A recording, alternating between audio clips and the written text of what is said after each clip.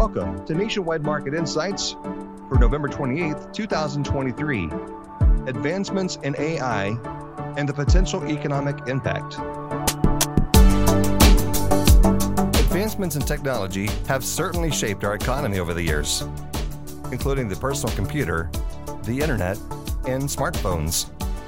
Today, there's vested interest in artificial intelligence and how its ever-expanding application can improve productivity and further shape our economy. How are companies using AI today? And what applications are on the horizon? As more and more companies and individuals use AI enhancements, what is the potential impact on our economy? This is Brian Kirk, and here to provide insight into these topics, we have Nationwide Executive Vice President and Chief Technology Officer, Jim Fowler, and Nationwide Chief Economist, Kathy Boshchansik. Jim and Kathy, thank you for joining us today. Jim, as Chief Technology Officer, we know how closely you're involved with the advancement of AI, and we're excited to have you share your perspectives today. Can you give some insight on how Nationwide and other companies are currently using AI today, and also what advancements do you see in the near future? Brian, thanks for the question. Thanks for having me. AI has really been a part of Nationwide for more than a decade. We created an enterprise analytics office about 10 years ago. We have a chief analytics officer, and we have a model factory where we manage really complex predictive models that we use today to underwrite, to do clerical processes, to do HR processes. But what's different is really the introduction and scaling of generative AI over the last year. And so where we've been working is to now expand our knowledge and capabilities of artificial intelligence that we've built over the last decade to really look at that use case. And so we've set up a sandbox where we have about 200 technical individuals, a combination of data science, business, and software that are focusing on use cases that span from developing code to creating content. In fact, we've already got a few new live cases. For example, we've launched the Pet Health Zone, which is for our pet insurance customers. And all of the content that we've created there was drafted first by generative AI. We've also launched Bing Chat Enterprise across the entire company. All associates now have a safe, managed way to experiment with how generative AI may work within their jobs. And we've seen just some phenomenal use cases of how our associates are using generative AI and Bing Chat Enterprise specifically to do things like summarization or analysis of meeting minutes or writing code or rewriting code, thinking about how they've got legacy applications that need to be rewritten and getting that first draft kind of out of the tool. We see it in the industry. The competitive landscape is really evolving rapidly and as different organizations start to think about how they can use it. A recent Forrester survey discovered that 90% of insurance companies are adopting or planning to adopt artificial intelligence, while 10% have no plans. Another survey found that insurance organizations are specifically interested in pursuing how generative AI can increase the productivity of their internal processes and how they serve their customers. We think about it in a couple of ways. Think about an advisor who has a customer come to them and say, "Hey, I need some financial advice." And this is a single adult who's maybe age 50. They want to retire in the next 5 years, and they're considering buying an annuity. Well, we're working on a pilot product that actually the advisor could put that information in, and it would look at all of the different analytical and marketing materials we have and come back and provide the next best case for how to give the answer to that person who walked in their front door. Again, giving them tools to help them be a faster, better advisor. The same thing goes through for kind of searching information and bringing back the most relevant information that advisor might need going forward. So those are a couple of examples of how we're thinking about it, the background, and where we've been. Thank you, Jim, for that insight. Kathy, it sounds like we have a lot to look forward to. What do you think could be the economic impact, especially for productivity from the expanding application for AI? And also, what have we seen before with other technology improvements like this?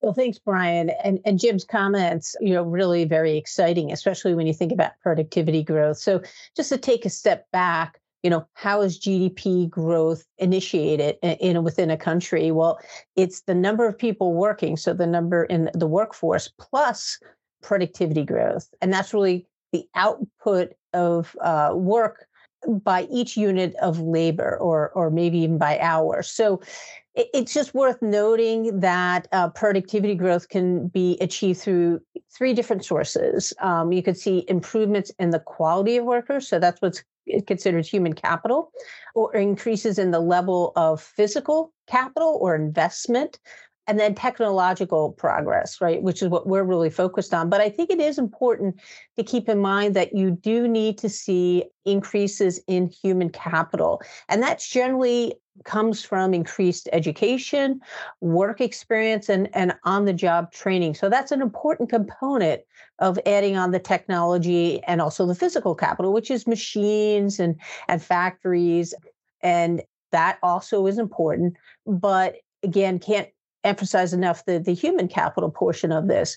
And then, of course, technological progress has been important. Now, one thing I'm going to take a little slightly different angle look at this. It's actually interesting that over time it's been hard to measure some of the technological progress and its impact on productivity growth. And I should add, productivity growth in general is sort of hard to measure. We come up with our best estimates, but there's a famous economist, Robert Solow, and he has a famous saying he uttered in 1987 that you could see the computer age everywhere but in the productivity statistics. So that's pretty telling. It was then became labeled the Solow paradox.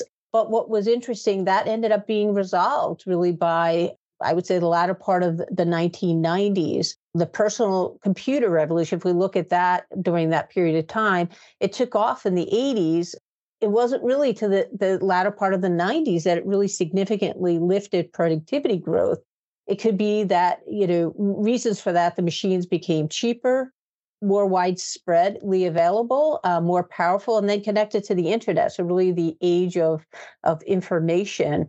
But it was also helped by a leap in investment by companies in this technology, but then also to educate workers and help them to engage in this new technology. It also created startups, right? And the internet helped along with that. So that kind of fast forward, there has been another kind of productivity paradox that economists and business leaders have wrestled with. And again, we've seen a lull in productivity growth in the US, and I would say even globally, despite this large increase in digital goods and services. And some concerns, maybe it's under-delivering on economic performance, right? And, because it's not showing the productivity growth. If you look back, average productivity growth and the two, up until the decade ending 2005, was 2.8%. That was pretty strong productivity growth. But then it slipped to 1.3 from 2006 to 2019. So kind of cut that off pre-pandemic. So the questions become, well, is it falling short of expectations? Are things too hyped, right? Is it that labor skills are lacking? That certainly could be a reason. There also could be mismeasurement in the data, and that's gained a lot of traction. There's things like intangibles that are difficult to measure. But another thing that's important is that you have to have this diffusion of innovations, right, throughout the economy. And that's important, and especially to get to medium, small-sized firms. And if there's any bottlenecks along the way, that can slow things. But I think, the bottom line is what we learned in the 80s and 90s, and former chairman of the Federal Reserve, Alan Greenspan, was really prescient. He said it just takes time for this to play through and be disseminated through the economy. And then, if you look some of the estimates right now, they are very optimistic. And we would be in that camp that this is going to have a very big lift to productivity growth and eventually to GDP. And it's going to be transformational. But there are, varied estimates. For instance, the McKinsey study that has recently been published said it could add 4.4 trillion to the economy, which is quite large. And then Goldman Sachs, also very optimistic, says that generative artificial intelligence could boost productivity growth by 1.5 percentage points over a 10-year period, and that could be globally. So this could be a very powerful transformational technological advance. Thank you, Kathy. Back to Jem. Jem, how did generative AI take off so quickly? And why do you think there's currently so much commercial interest in Gen AI? ChatGPT reached 100 million users in 2 months. It's the fastest growing consumer application ever seen in history. I'm going to admit something here. I'm actually a Kathy Bostjancic groupie, because what's driving this is actually economics. It starts with the fact that the computational power dropped. If you are an NVIDIA stockholder right now, you are a huge fan of generative AI, because the fact that they got the computational power inside the size of chip they have is what makes this all possible. And it's specifically around the ability to run large language models like OpenAI, which is behind ChatGPT, or open source models like Llama and Google's models like Bard, were not possible from a price perspective until we saw that computational power drop. So it really is an economics factor that sat behind that.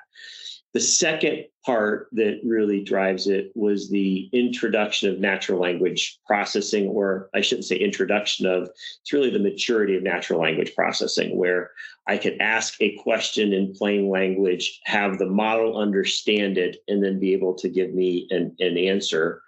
And there's been a ton of investment in those large language models over the last 5 years.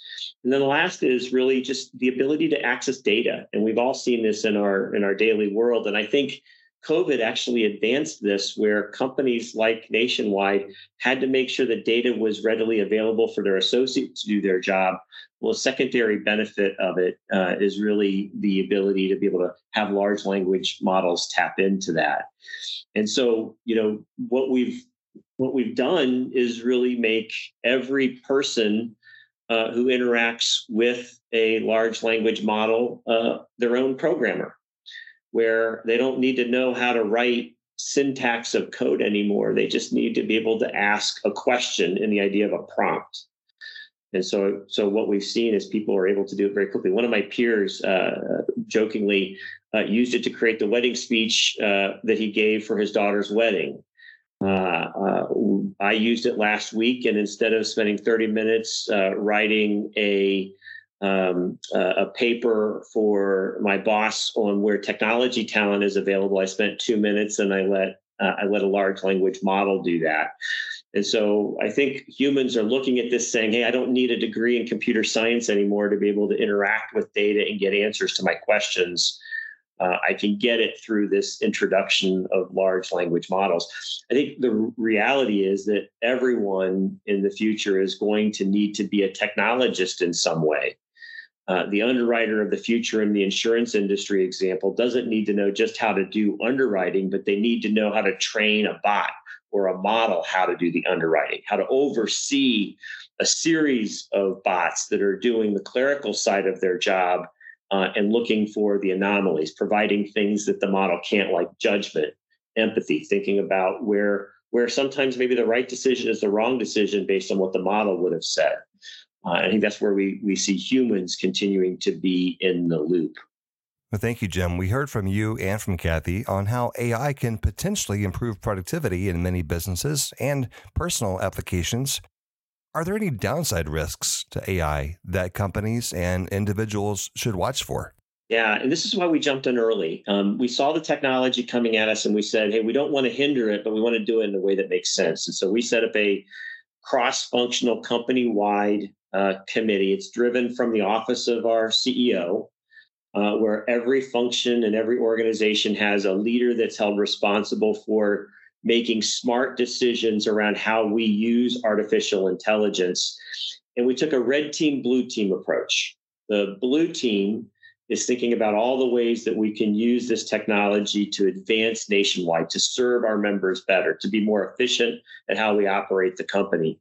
And the red team is thinking about all the ways that it could be used against us. How might somebody use it to attack us from a cybersecurity perspective? How do we make sure that we don't have bias that's built into the models that makes decisions that are wrong? How do we make sure that we understand that there's shift in those models, and that we got to make sure that it has hallucinations? What are we going to do about it? And so that red team, blue team approach is a way for us to make sure that we're thinking about everything from copyright law to accuracy to over reliance on the tool. Eventually, and we really view this as going to be a human plus machines model. We want to make sure that any decisions that are specifically made with generative AI, that there's a human involved. When I'm talking to leaders about this, I say, think about generative AI as a college graduate. We've taught them how to read, write. We've taught them how to do math. We've taught them how to create plans. We've taught them how to write code in my world. But they make mistakes. It still takes coaching and mentoring and guidance for them to get to their full potential. And that's really what you've got to think about when you're working with generative AI. It really needs a human. The second part of why we think that there's a human there is there's some things that are uniquely human. Providing empathy. When we're dealing with a claim on a first notice of loss, I want to make sure that there's a person on the other end of the phone providing empathy and understanding what's going on. That can also provide the second thing, which is judgment. Really thinking about, where do I need to make decisions that might be counter to what the model would say, because I can provide that level of judgment on what to do with the data that's in front of me. And then the last thing that we really believe that the human is there for is really critical thinking skills. How do I connect all the dots in a way that I've asked the model to do the right things? Those critical thinking skills still need to be there. Right. Thank you, Jim. Now, Kathy, how could some of these potential concerns for AI impact financial performance of a business or the overall economy?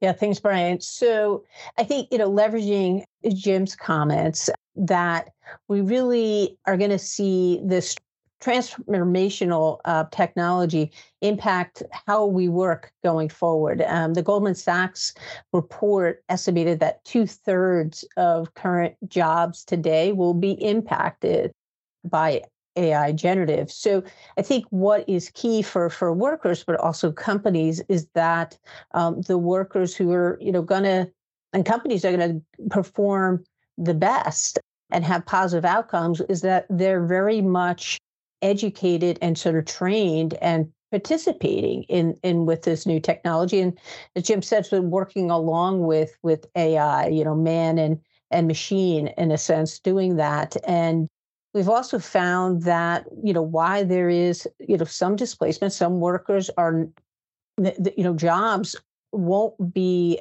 as they currently are, that if they can, make that transformation along with technology, there's actually a whole new of new jobs and opportunities that are created. That's really been the history of technological progress, particularly here in the U.S. In fact, there's a famous labor economist, David Autor, out of MIT, in a report that he cited that 60% of today's workers are employed in occupations that didn't exist in 1940. So that's pretty powerful to think about. And that 85% of the employment growth over the last 80 years has really been led and explained by technology driven creation. So that's just really important for workers and companies to be aware of. But the benefits can be quite great. If we increase productivity growth, that means companies can lower their unit labor costs and boost profits. And for the individual, once our productivity growth increases, we tend to gain in terms of personal income and wealth. We see higher wages as we become more productive. I think what's key, and one thing that, it has to be a concern from a macro level, and this requires some real thoughtfulness, is just to make sure that this platforms and technology is widely distributed. At Nationwide, we've done a great job, Jim and his team, getting ahead of this, but we have to make sure, from a broad economy perspective, that all industries and companies, as much as possible, are also investing and engaging with this new technology. If that's true, that could actually help reduce income inequality and have really more equitable growth across the populace. So that would really be a positive upside if that, if we make those investments. And also, I think you have to be patient. That's the other message I would say, is that what we've seen with technology, even though this is, as Jim indicated, is quickly and rapidly being adopted more quickly than other technological advancements, it still could take time to show up in the statistics. So I think we have to be patient as business leaders and economists and to see that real payoff. Yeah, thank you, Kathy. This has been a great discussion on AI. And I think one thing I'm really curious about is just asking each one of you, what are you most excited about when it comes to the future of AI? Yeah, for me, it's the potential of using generative AI to act as a set of virtual assistants that automate the simple tasks of our associates, and in doing so, enable our people to do what they do best, apply their judgment, their reason, and their empathy to allow our nationwiders to really be uniquely human.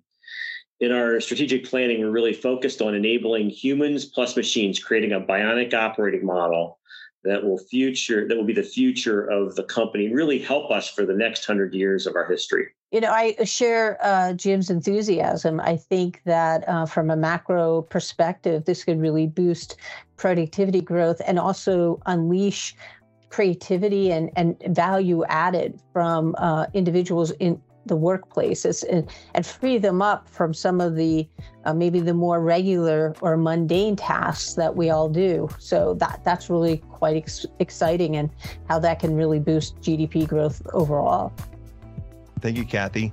And Jim, thank you both for a great discussion on AI today. We're going to continue to monitor this application and see where it takes us. And if you want to get more updates from Jim and Kathy, you can follow them both on LinkedIn. You can find their LinkedIn profile links in the podcast description. Jim and Kathy, we hope you can join us again in the future for future discussions on AI. And to our audience, please tune in next week as we discuss the auto market and how has supply chain issues, inflation, and the recent strike impacted the auto industry. Make sure you subscribe to this podcast so you can be notified as soon as each new episode is released. Until next time, for Nationwide Market Insights, this is Brian Kirk. The information provided by Nationwide Economics is general in nature and not intended as investment or economic advice, or a recommendation to buy or sell any security or adopt any investment strategy. Additionally, it does not take into account any specific investment objectives, tax or financial condition, or particular needs of any specific person. The economic and market forecasts reflect our opinion as of the date of this report and are subject to change without notice. These forecasts show a broad range of possible outcomes. Because they are subject to high levels of uncertainty, they will not reflect actual performance. We obtain certain information from sources deemed reliable, but we do not guarantee its accuracy, completeness, or fairness. Nationwide and the Nationwide N and Eagle are service marks of the Nationwide Mutual Insurance Company. Copyright 2023, Nationwide.